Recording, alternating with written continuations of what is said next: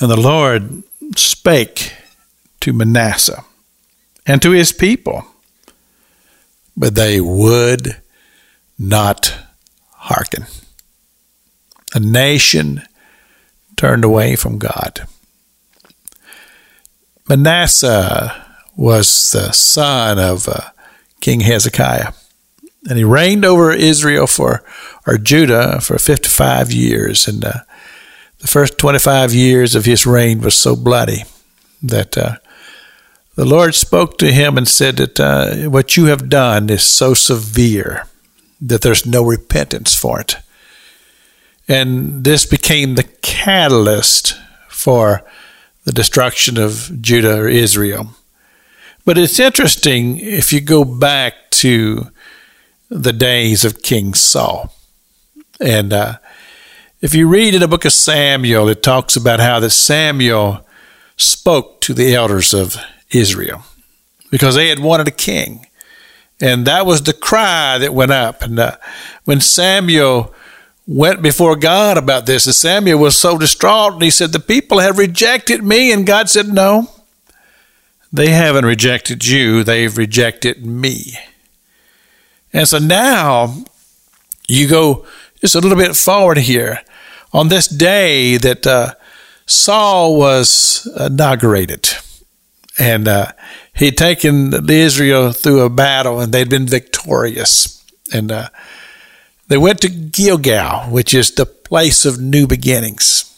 And they anointed him as king, and they made him king there in Gilgal. And that's where Samuel spoke to the people. And he told them, he says, God is displeased with this. And he says that God said that he did not, that the people had not rejected Samuel, but they had rejected him.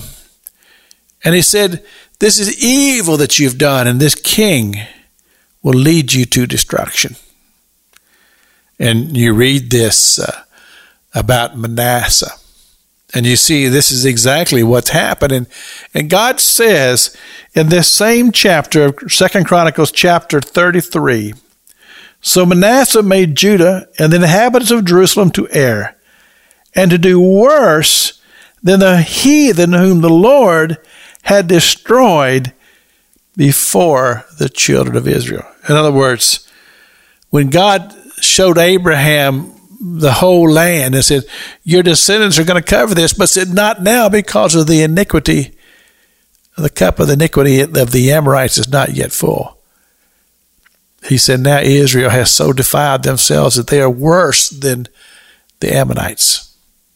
And you look at this, you go, what does this mean to us? Well, this simply tells us that there is a point to where God says, no more. And he just takes his hand of blessing. And as he said to Saul, he says, not only will God take his hand of blessing off of you, but he himself will bring destruction upon you. That's why it's so crucial that the church that Jesus said the gates of hell shall not prevail against, is a great movement of prayer. To pray for our land. This is Pastor Jack King with the gospel on the radio broadcast.